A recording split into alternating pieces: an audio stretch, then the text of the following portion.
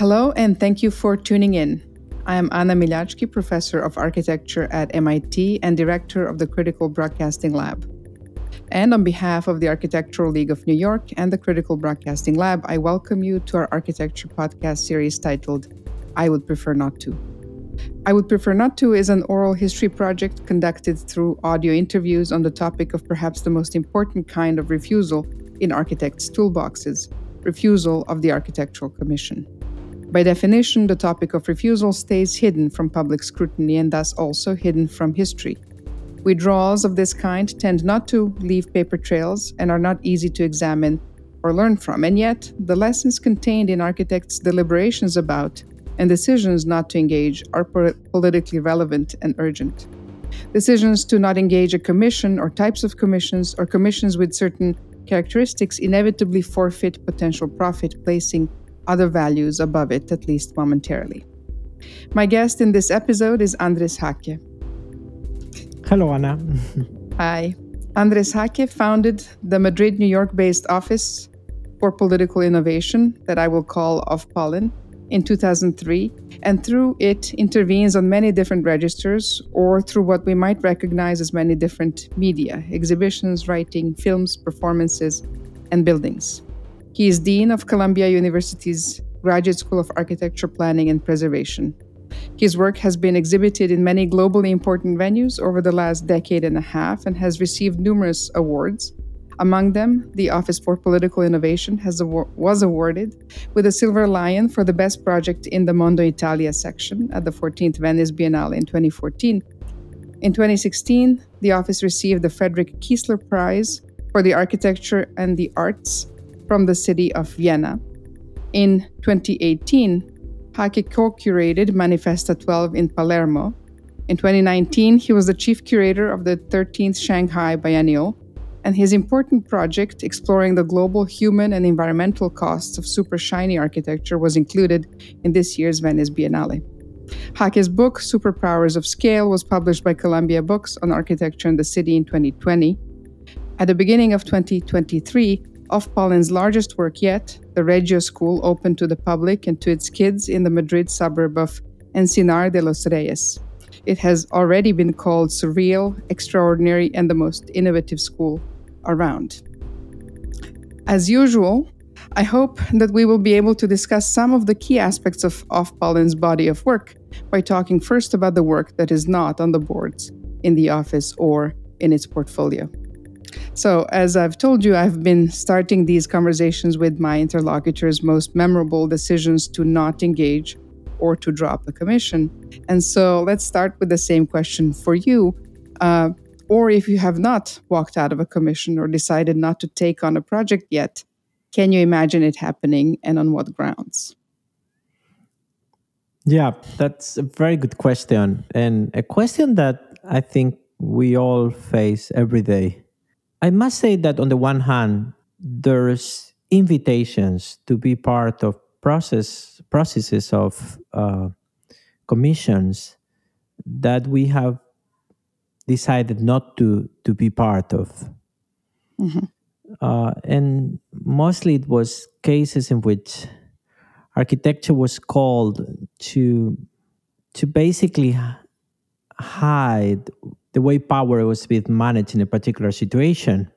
And architecture was called somehow to provide a delusional image of progressiveness to governments or to companies that were actually doing the opposite. Mm-hmm. And that we've done often in initial moments, like when basically we get the first invitation to be considered, we basically, and that we've said, well, we're busy, we don't want to do it, we don't feel that we fit in that project ultimately. And that's something that we've done many times, many times. And we do almost automatically when we feel that there's really no possibility that we can contribute to improve the situation. These commissions come as part of, and also that we're we were expected actually to be hiding it and allowing it to continue. Mm-hmm. But that's kind of the easy, I must say. That's easy. Mm-hmm. It comes with a label like, oh, we have this awful government, just do this amazing museum of art, contribute to this kind of big competition to do a museum with a school of art with this and that. Uh, but I must say that's the easy because it's quite obvious that that basically we should not be there. What I think that it's a little bit more difficult, it's other kinds of refusals, which have to do with how you want to practice. What are the dynamics you commit to? It has to do with conditions, with time, with mm, what is the end result that is expected, with how much you can really decide or contribute to discuss and to redefine and what is already defined. Mm-hmm. And for me, those are the difficult ones because you believe that you can do a lot. And then you find yourself in a situation that you everything's already decided and Mm-hmm. wrongly decided. And you're there just to give a little bit of style to everything, let's say, a style Mm-hmm. that looks progressive and that could be sold as politically, I don't know, critical. And those are a little bit more difficult because it requires to have a methodology, I would say, or a way to interrogate in commissions and opportunities that allows you to perceive what's going on. But I think that the problem with that is that that includes maybe 99% of Mm. architectural commissions. Yeah. When we see buildings, they're mostly designed. So architects are there not to contribute to define them materially, programmatically, but just to give a little bit of shine to them that makes them be what they are already Mm-hmm. meant to be, but just kind of render them a little bit cooler or a little bit more pleasant to our audiences, and that's what I think is more difficult to do. I think architecture now it's in the mechanical systems, it's in the societal relationships that architecture produces, it's in the way that architecture enacts larger systems of relationship that operate across scales. It's in the way the detail of how molecules are managed and are entangled with life happen. And those are specifically the areas where politics are still possible. And precisely because those are the areas where politics are still possible are the ones that are predefined, or many people Mm-hmm. try to predefine so that architects don't mess around with them. So that's for me where the difficulty comes. I mean, I'll go there more specifically in a variety of different ways as we go, but maybe something as you respond to these first things about what's easy, what's hard. Uh, it might be useful to talk a little bit about the size and the mechanics of the office. You know, your website lists you and three other architects as principals. And I'm wondering, how many are you and where? And also, do you have procedures in place by which you both expose the office to the realities of running the office and invite this team to think collectively about the difficult and the easy yes and no, right? The commissions that you will take on and those that are easy to say no to. Yeah, our office is, I would say, small, distributed, and I would say slow. Mm-hmm. It's small because we are all together never more than 10 people, Mm-hmm. and that's the way we are. It's not like we're that much flexible in growing and decreasing. It's really it's a bunch of people basically that we have nurtured a language sensitivity. There's new people coming, there's people leaving, but somehow we are more more or less the same people for many Mhm. years. The second thing is that we're distributed. So and and saying that we're part of us are in Madrid, part of us it's in New York, is not all the complexity of this. There's now people that are living in tiny villages, and we keep meeting every day or every other day, and they work whenever they want. And there's other people that very intermittent, like they're not permanently working in commissions of the office, but rather doing it for Mhm. maybe a couple of months, and then they have something else and they cannot commit, and then they come back, and and there's a broader network of people we work with of Mhm. many different fields, and then the last thing is we're very slow, and I Mhm. think this is kind of we have a slow pride. Let's say we're slow because we it take a long time for us to to be part of the office. We just have people that work together for many years on long projects that are very Mhm. slow.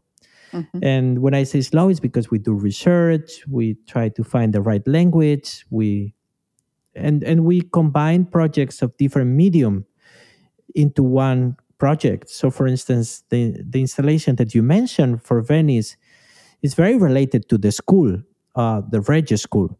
And it's part of a series of performances that we'd like to consolidate in one that started with being silica and a series of pieces on ultra clear glass. So it's kind of a body of work that it's all interrelated. And the work of the Rambla Climate House, it's connected to an exhibition we did in LA on water, and the project that we did in the PS1 Cosmo. Mhm.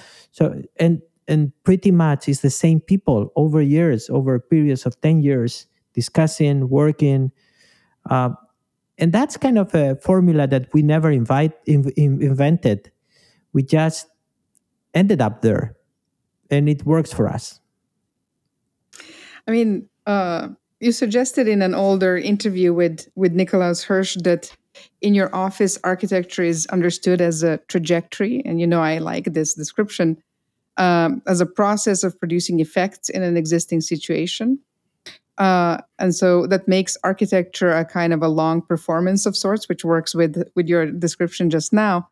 And that sometimes ends with a building or transformations to the building or other things, right?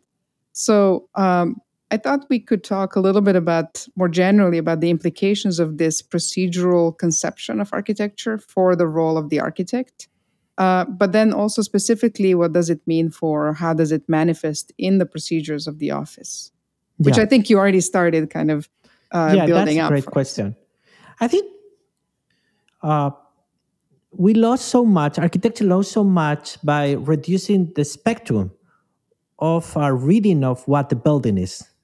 Mhm. I claim buildings, I love buildings, but buildings are very complex entities. Mhm. They're entities that have a very complex lifespan that Mhm. start as air and mining and geology and many forms of life and go back to that all the time, that are made of ideas and performances, and that are made of associations and alliances and controversies and conflicts and activisms. And ultimately, they're not zipped up, they are nodes of exchange and flows. And it's impossible to distinguish where bodies start and where buildings start. And so architecture has been the art of narrowing all this complexity into a stupidity for many years. Like it was like, okay, let's reduce all this complexity to an instant photograph, and let's pretend that that's the complexity of architecture. Or let's pretend that the complexity of construction is just a detail that you draw with black lines on white paper, and that's it. And you don't ask where things come from, how labor operates, what is the, like all these, like it's really. And I think that we're in a moment where there's a huge dedication, collective dedication on understanding that we just have to release the narrowness and allow the broadness and the complexity and all these trajectories, complexities, to be read and to be mobilized. Because the problem is not that by narrowing. I mean, it's impossible to make this complexity disappear. It's just by narrowing the what we decide to put inside our threshold of perception, we just disengage with reality. We Mm-hmm. become delusional as a field. So what I think it's we're we're living now, it's just the momentary and kind of very narrow in time period in which the description of what architecture was that much simplified. We're witnessing now the way that these simplifications are removed and then all these complexities emerge. And I think Mm-hmm. it's a very exciting moment. For us, that's what we do in the office. And to do that, and we feel that we're doing that in cooperation with and kind of coalition, I would say, with many, many, many people, but also confronting other forms of practice that we clearly see as an impediment for architecture to be, let's say, gaining a voice or mobilizing its political capacity. And in order to do that, of course, we have to do many things. We have to do research, we have to do performances where we basically create alternative situations and allowed others to be part of the making of reality and many many other things and but that's worth it because otherwise we would be operating in this very very narrow inherited frame. I will ask you soon a question about what this means for architecture schools. But before we go there, um, I did want to make it a little more specific. And so maybe a question could be, how would you say that your definition of architecture as political and situations as or sites as always full, which again you sort of described now, influences the thinking about what you want to engage as an office? So now positively, not negatively. And maybe we can go to, the recent projects, Collegio, Reggio or Babin Yar or the Ocean Pavilion. Yeah. And maybe like it basically registers that I'm assuming it registers differently in those projects. But I'm sort of wondering, what are the kinds of conditions or what were the conditions in these particular projects that were of interest to you that you thought you could shape in some particular way? A fundamental element that I found in most of our projects and that instigate us to work on them and to accept them, and also people to want us to be part of it, is that they are in the making. They're undefined. And this is crucial for me. There's a crucial political dimension in allowing others to participate in a process when decisions and knowledge is not fixed yet. In projects like Colegio Regio or the Ocean Space or the Babin Yar Museum of Memory and Oblivion, there was something that was common. That is that those that were commissioning these projects were figuring out what they were about. Mm-hmm. There was not kind of a description of what was needed that would be shared with us so that we could translate it into rooms. Mm-hmm. Nothing like that. There was a need to reinvent reality somehow. For instance, in the case of the ocean space, TVA 21 was doing a big effort and keeps doing a great effort to bring together scientists, artists, and activists to change the way humans and human institutions relate to the ocean and to the very diverse forms of life that the ocean is composed of. That was not something, how to do an embassy or a center for that, to host that project, was not easy. And we're still struggling to find out together through experimentation what that means to operate ecologically in a way that we can question humans as much as we question the way humans relate to the ocean. Mm-hmm. And the same in the Reggio School. The Reggio School was an attempt of, or is an attempt of, a group of teachers to think pedagogy differently and to think of architecture not that much as a container, but as an actor that gathers so much diversity as possible so that kids and faculty and guardians and parents and friends can basically be exposed to a large number of situations so that their daily experience is an opportunity to learn and to learn together.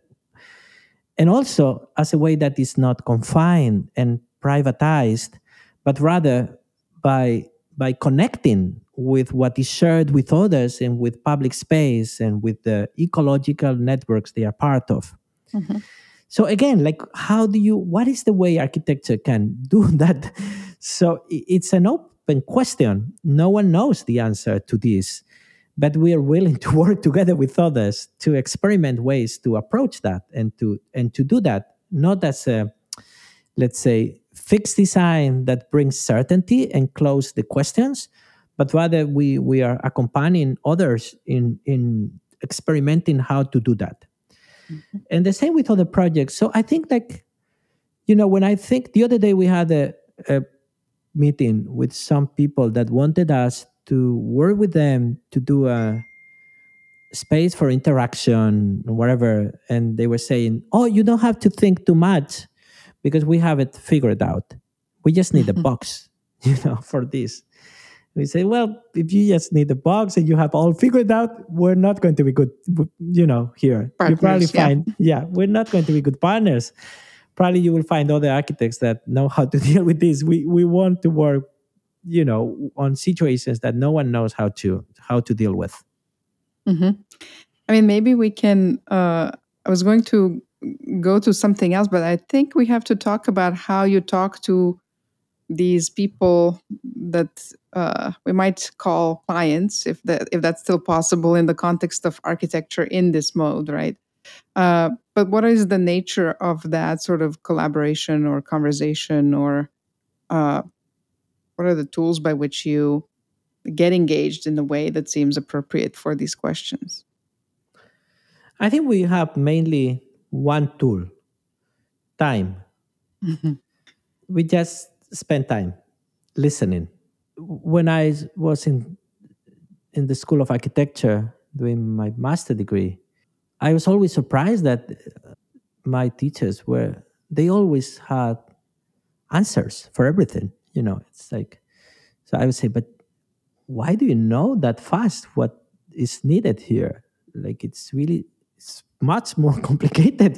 So then I had some friends from sociology, from the School of Sociology and Anthropology, and they were all these followers of the 60s Harold Garfinkel and the methodology, and they would spend years to know how the way you make your bed and you put Mhm. your pillow was the doorstep to dreams and nightmares. How by changing the way you would put your pillow on a bed, you would actually change the way you access your subconscious. And I was fascinated by their ability to spend years just interviewing people, listening to people to say, well, I need to do this before I go to bed. I always leave my glass of water here. Uh, Otherwise, it's kind of annoying. I have to woke up. And if I woke up, basically, like all these complexities of listening to people, how they queue. Harold Garfinkel was asking people, how do you queue in a post office? And by listening to them, he could reconstruct all the power structures that people were assuming and accepting and how they confronted them. So for me, time is the key and listening.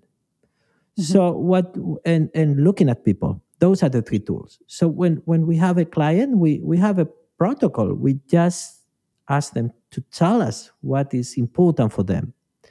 And often we ask them very basic things like what was your day yesterday? Tell me all about your day yesterday. When since you woke up till the moment that you remember, like to the last thing that you can remember. So we would be listening, listening, listening, and taking notes. And then we would go back. And of course, when someone tells you one day in their life, isn't specific, not an abstract kind of idealized day, they tell you many things, and you can ask them. So you didn't have lunch, right? No, I didn't have lunch. Why not? You didn't. Or what happened? Can you tell me more about this? And no, I never have lunch because I prefer to, and then all this, and then you understand a little bit, you start to understand the complexity they are part of. for me, I mean, it really makes projects very difficult to handle because you need time, you need patience, and you come up with weird ideas. But for me, it's been crucial. And Hmm. I think that just listen and looking is important because you have to look at people and you have to let them know by the way you look that you're there to listen and you're expecting them to keep talking once they've given you the first version of the answer, and there's a second version, a third version, and the fourth is the wood one, right? But that for me is the technology for to do architecture in the way we do it. I like listening as technology.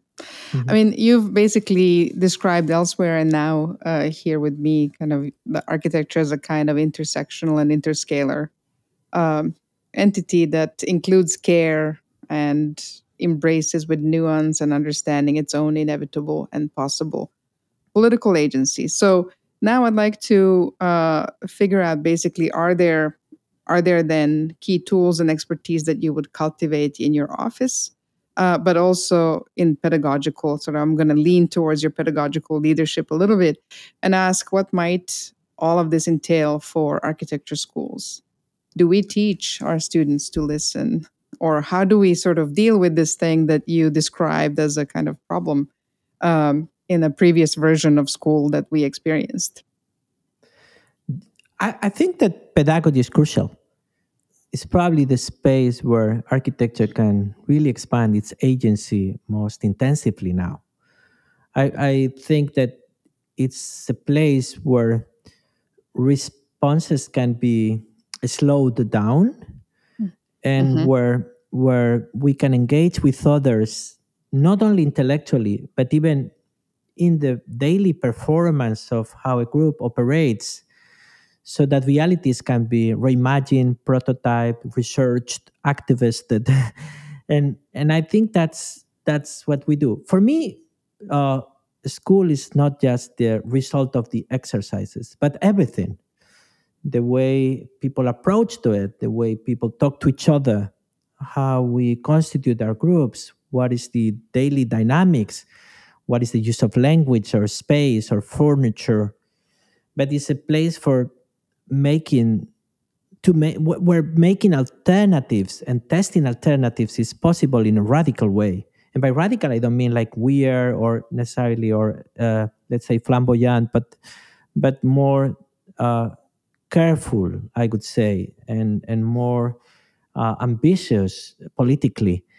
And I think that for me that makes it necessary to understand that the technologies of architecture are very diverse. uh, are of course those of drawings and 3D models and prototypes and models, but are also the way we move in a Mm-hmm. classroom, the way we listen to others, the way we engage with people that are not in the room. So if I had to explain what is that I think is important in pedagogy now, in architectural pedagogy now, I would say it's an understanding of that we don't operate through abstraction, that we operate from inside, installed with our bodies in ecosystems that are previous to our arrival, and that everything that we do is changing them. I'm obviously a fan of of this notion. The thing that maybe a sub question: do you think we can slow down architecture and architectural pedagogy and fine tune it to this kind of listening and being, and still deliver on our accreditation? Yeah, that's a very good question because on the one hand, we operate in a Hmm. context that have many implications and that where changes can end up in undesired effects. So I think that there's a need for certain principles of precaution to operate. Hmm. So I would say that operating responsibly in a context where implications could end up damaging or producing a damage that is not necessarily predictable requires to do tentative approaches where the risk can be managed collectively and assumed collectively. Mhm. But I don't think that should be an impediment, to be honest, to be responsible in moving on the directions that we think we should be moving. Mhm. So even if we do that with certain precautionary principles, the direction in which we decide to move collectively can be clarified, can be discussed, can be very open and public, and I think there's uh, certain transformations that we're facing collectively, not one school, all schools, hopefully, Mhm. at Mhm. one point. One is really moving away from the participation of architecture in systems of extraction to dynamics and the acknowledgement of an emerging paradigm based on mutual care.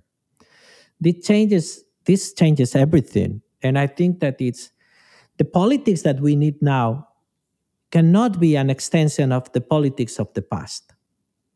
Architecture has a kind of an automatic action of whenever there's something to addressing it with the tools of modernity as a new problem that needs to be solved by expanding the modern way of doing politics. But I think that we're finding that there's issues that cannot be addressed through production and productivity and through the hegemony of human domains on others and human elites imposing action on other bodies and sexism and anthropocentrism and westerncism and colonialism. All these are interrelated uh, parts of the same paradigm based on extraction. And the problem is that we cannot just find uh, ways to address questions like climate crisis, uh, geopolitical tensions, the drop of biodiversity, in a growing inequality, by just mobilizing the tools of modernity. All these are symptoms of the need of a change of paradigm that is confronting colonialism and coloniality, that is confronting anthropocentrism, that is confronting racism, that is confronting the very notion of uh, resource and waste as something that is available and defined by human elites and imposed on others.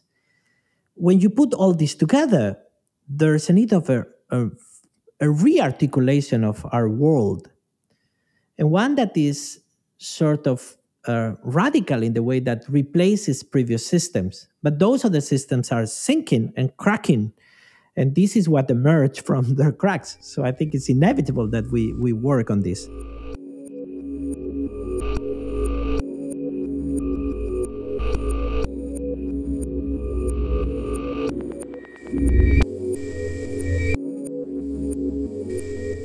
If we can go back to off pollen again a little bit. I mean, I have two questions out of uh, what you just said that might be useful, but they're slightly different directions. One is, and you maybe I'll tell you both, and you can pick the one you prefer. But one is really about how and whether during the life of this office you have changed ways in which you think about commissions. Has the kind of the growth and the kind of capacity of the office influenced what you think you can and shouldn't take on one end. On the other end, I'm wondering about kind of how we understand any kind of formal decisions or specifications in your work. And this is really going back to the modernist project. Like, what is the value of the modernist project that we have ingested in schools at the very least? Like, we may be in the process of it being questioned and cracked and rethought or abandoned. And yet, there are certain decisions and certain knowledges that come from that mode that are still within the kind of the material that you're working with, if nowhere else, right? So Yeah. whichever one of these. Well, I think that the goal of our office is not to grow. Actually, we don't grow. We decrease in a way. So, and that's very important for me. So I think it would be good to decrease progressively and each year be a little bit smaller and smaller and smaller and do smaller buildings in a way, but more intense. And that's been definitely something that we learned. So um, our we evolve in the way we related to Mhm, commissions. Initially, we were very happy accepting any commission. We would be very willing to do everything, but we set certain rules that were good. When we opened the office, we would say that we would not take the phone after 2 p.m. So we'll have the afternoon a little bit of a playground, a space of certain autonomy for the office to discuss what we were doing without really being all the time trying to respond. And that was very productive for many years. At one point, it was not possible anymore because the proliferation of channels in which we would be connected to others would make it really mhm, not working. We could not really cut everything. So, but that was great, and I would say that the big evolution is that initially we were interrogating the intentions of the clients, let's say, or the representatives of the clients. We were saying, "Oh, this person has good intentions. That's amazing. Let's do it," and this. But then we also learn on the way that is not people. Like a commission is not just people. It's many things. It's the frame in which you work. It's the way it's organized. It's the overall empowerment that those that come to you give to themselves or have, and that really changes everything. And the other thing is that to a large extent we produced or made or shaped our own clients after a while. So many of the clients that we had were either, or we didn't have clients often. We were having ideas or working on something, and then ended up knowing how to make it happen. Or we influenced others. We worked with someone on a project, and we ended up developing a common culture and a common discussion from which other things would emerge. So it was very common for us. I mean, it's very common that we work with the same people for many years. For instance, we did a restaurant, Ojalá Awareness Club, that was promoting people's exchange of ideas. That was really good in Malasaña, and it changed totally the area. It became very activist area, not only because of us, but because basically the owners managed to bring all these different groups. And then but the experience of doing an awareness club uh, in the 2000s was so exciting that we ended up doing many projects with the same people, and we were learning together and shaping each other through the way. And I think that's crucial. So in a way, maybe why we kept working with the same people often, it's because we were educating each other and we were building something of an alliance that was growing through conversation interaction. For me, that's the perfect situation in which there's really no commission. It's just a next step in an ongoing discussion. But what do you think about the status of formal decisions or Yeah. offers and or a specification, or both of those, sort of the kind of standard architectural offering? Where does it fit within this larger picture? Well, I think that there's consciousness for us. It's not something that it's driving decisions necessarily. It's not that we do research and then we have some certainties and then we use them to make decisions. Mhm, Uh, it's more like consciousness is a layer in the making of reality. So, or in the mhm, way we operate. So we do things, we engage with others, we experiment and make some options emerge in parallel, we are creating a kind of an awareness of what we're doing or finding ways to discuss them with others. And we interrogate things and we do research on particular things.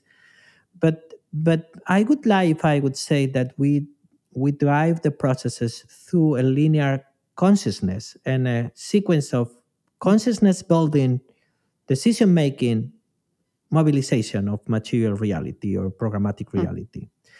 That sequence is messy. All these things happen, but the relationship among them is messy. And I think that's crucial because that's in a way architectural making is not is not a perfect version of reality. It's part of reality. And that messiness is needed. But it doesn't mean that we don't have tools to interrogate and to research. For us, forum is crucial because it's concreteness, and it's also a way to any agreements and I would say contracts to many in many ways. Like when things are concrete and they are represented in a way that can be shared with others and end up being built, it's sort of a contract. And there's so much discussion and negotiation around forum. So forum allows for discussions to be detailed and specific and situated. So as things are very abstract, they don't need to land and be grounded and situated. But when you really, as you get closer to form, then stakes start to be more relevant for everyone, and then cost implications in the long run then start being very concrete and therefore painful to others and something they have to fight for and discuss and confront. So I love forum and for making because forum is contract, it's the social contract of architecture. And as such, there's certain preconceptions, but I don't find it to be a site for personal expression. Of course, there's ways of doing that stay through the process of negotiation because probably are the least important parts of it. But important parts always change. And how could they not if they're affecting many stakeholders and many actors and many players and many activists and many victims and many, they all react to it. And our job is like really our responsibility is to make sure that as many of these actors, and not only those that have the power to be around the table, but others that are they should have given the right to be around the table, can contribute to that contract. So I can tell you many examples of that, but for instance, the facade of radio school was a big process of negotiation and the details of when could it be done, what was the sequence, for instance, something very simple, what would be placed first, the glass or the cork, was a big discussion. And that had issues that came from how rooms would be furniture and or labor issues, whether people could be working on scaffoldings to place the glass, or they could be doing that through cranes, and you know, and all these details are details that are crucial for me. So the forum was actually the result of addressing all these questions together with other people that have other sensitivities and priorities. And of course, it's often difficult to track because there's asymmetry in the structures of power in these conversations, and also not all the information is transparent to everyone, right? So, but that's really politics. That's the making of politics, and in politics are always a little bit opaque. They're always not because people want to be opaque, but because there's certain uncertainty and an awareness of how things operate and work. But what I can say is at the end, the building plays a key role, and the form of the building plays a key role in stabilizing an agreement between many different parts. I think the question for architects is, what is our capacity to make those contracts and negotiations participated by all the actors that are affected by this building, Mhm. or at least those that are most crucially affected by them. Mhm. I have two big questions that I'm going to ask you, and maybe a couple small ones. But you once told me, challenging profoundly in that moment my view of the way architecture was implicated in political economy, that not everything is capitalism. And I understood that to mean that sociality, intimacy, and aesthetic experiences can, at least once in a while, change the course of powerful forces that tend to negate and quantify them on a regular basis. And I'm sort of wondering if we can talk about that a little bit more. If that's a correct kind of reading of what you meant. I still tell my students about this every once in a while because I'm like, Andres blew my mind on this particular day. Yeah, I think that, yeah, it's there's two questions here, or two responses that are very important to your question. On the one hand, I think we are inseparably entangled with capitalism. There's no way out. We cannot claim, let's say, virginity here or purity. There's no safe space, even physically, where we're not affected by the effects of climate that were unchained through Mhm, production, and the notion of production and expansion and colonialism mhm, and racialization, and like there's mhm. no way out. We feel that in the temperature of the air, right? But also in the Yep. pollution in the air. It's in our lungs. We are capitalism. Mhm, Physically, we have particles of plastic in our lungs. There's no way out. We're that, and we're sort of entangled with this ecosystem of guilt, as much of victims, and mhm, also to a certain extent exploitation. But that doesn't mean that the spectrum of the possible does not contain non-capitalistic ways of doing things and gradients of capitalism. I think we have to resist to the very notion of imagining a world driven only by economic analysis. We have to resist to claiming that there's no way out of growth or production as the leading notion running societies and ecosystems. And that resistance is not only a claim, but also a deep enactment of the alternative. And when we look at that in our lives, there's so many things that cannot be reduced and translated into the logics uh, of growth, expansion, productivity, exploitation, extraction. There's so many generosities in the daily life that cannot be explained through capitalism. But also there's other systems. There are systems of exchange, systems of sharing, systems of economies of mutual care that do not respond to financial models, and that do not. And we see them all everywhere, everywhere. There's non-capitalism everywhere. But of course, not pure, not disentangled with forces of capitalism, free trade, like all this.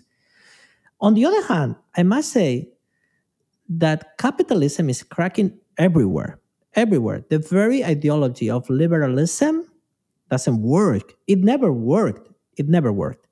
Like the idea of a free flow and circulation of people and goods was never true. Bodies were uh, demobilized, were actually retained and immobilized. Matters, borders were protected. You know, so neoliberalism never worked. Capitalism, advanced capitalism, work failing through cracks and through failure. And I think those are the places where alternatives are growing. Maybe we could, and or this my last question could be about something that we spoke about before, which is, and you've really kind of already put it on the table today, but you spoke about the contemporary activist and dissident mandate for architecture and architects. And that sounded like a form of practice that necessarily implies types of material, spatial, and technological dissidence. And I thought it would be useful to expand on that for a moment and then add whatever else you think we should add on the record. Definitely. If I walk from my home in Carroll Gardens to Columbia, as I did today, uh, there's two ways of doing it.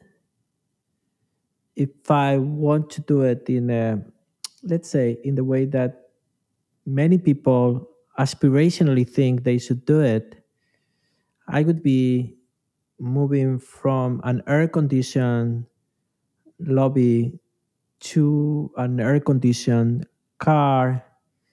I would be maybe stopping at the, cafe where a corporate coffee would be poured into a plastic container, disposable by people that were precariously hired.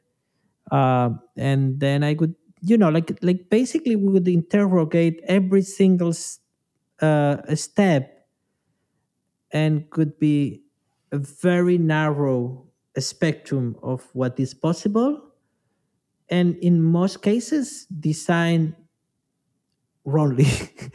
Right? And in every single thing wrongly designed.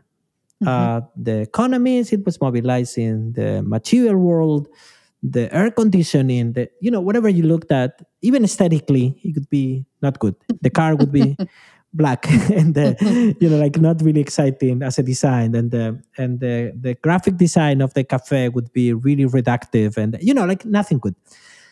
But that's kind of a tendency. And often when people think of an architecturalized world, they think of a kind of that on steroids, like, oh, you go super, super comfortable life served by others, and, stylists as this kind of succession. Right, succession, you have that. Like if you follow the succession people, that's it.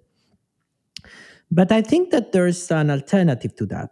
And there's many, many. Like there's a huge space and terrain of alternatives where there's other ways of working, there's other ways to make coffee, there's other graphic designs, there's ways to move around that are different, that there's not necessarily cars, there's kind of vehicles that are much more exciting that then and that is what design can provide, and what we desire and we can make desirable.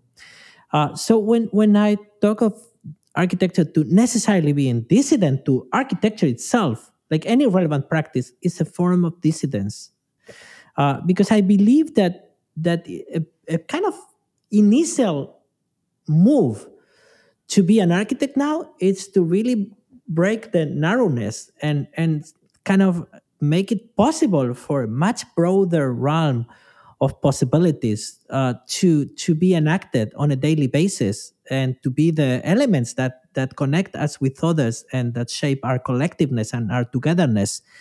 And I think that's a fundamental moment of kind of professional definition. I think that being an architect now, being a relevant architect, is being a dissident to the narrowness, the inherited narrowness of architectural practices.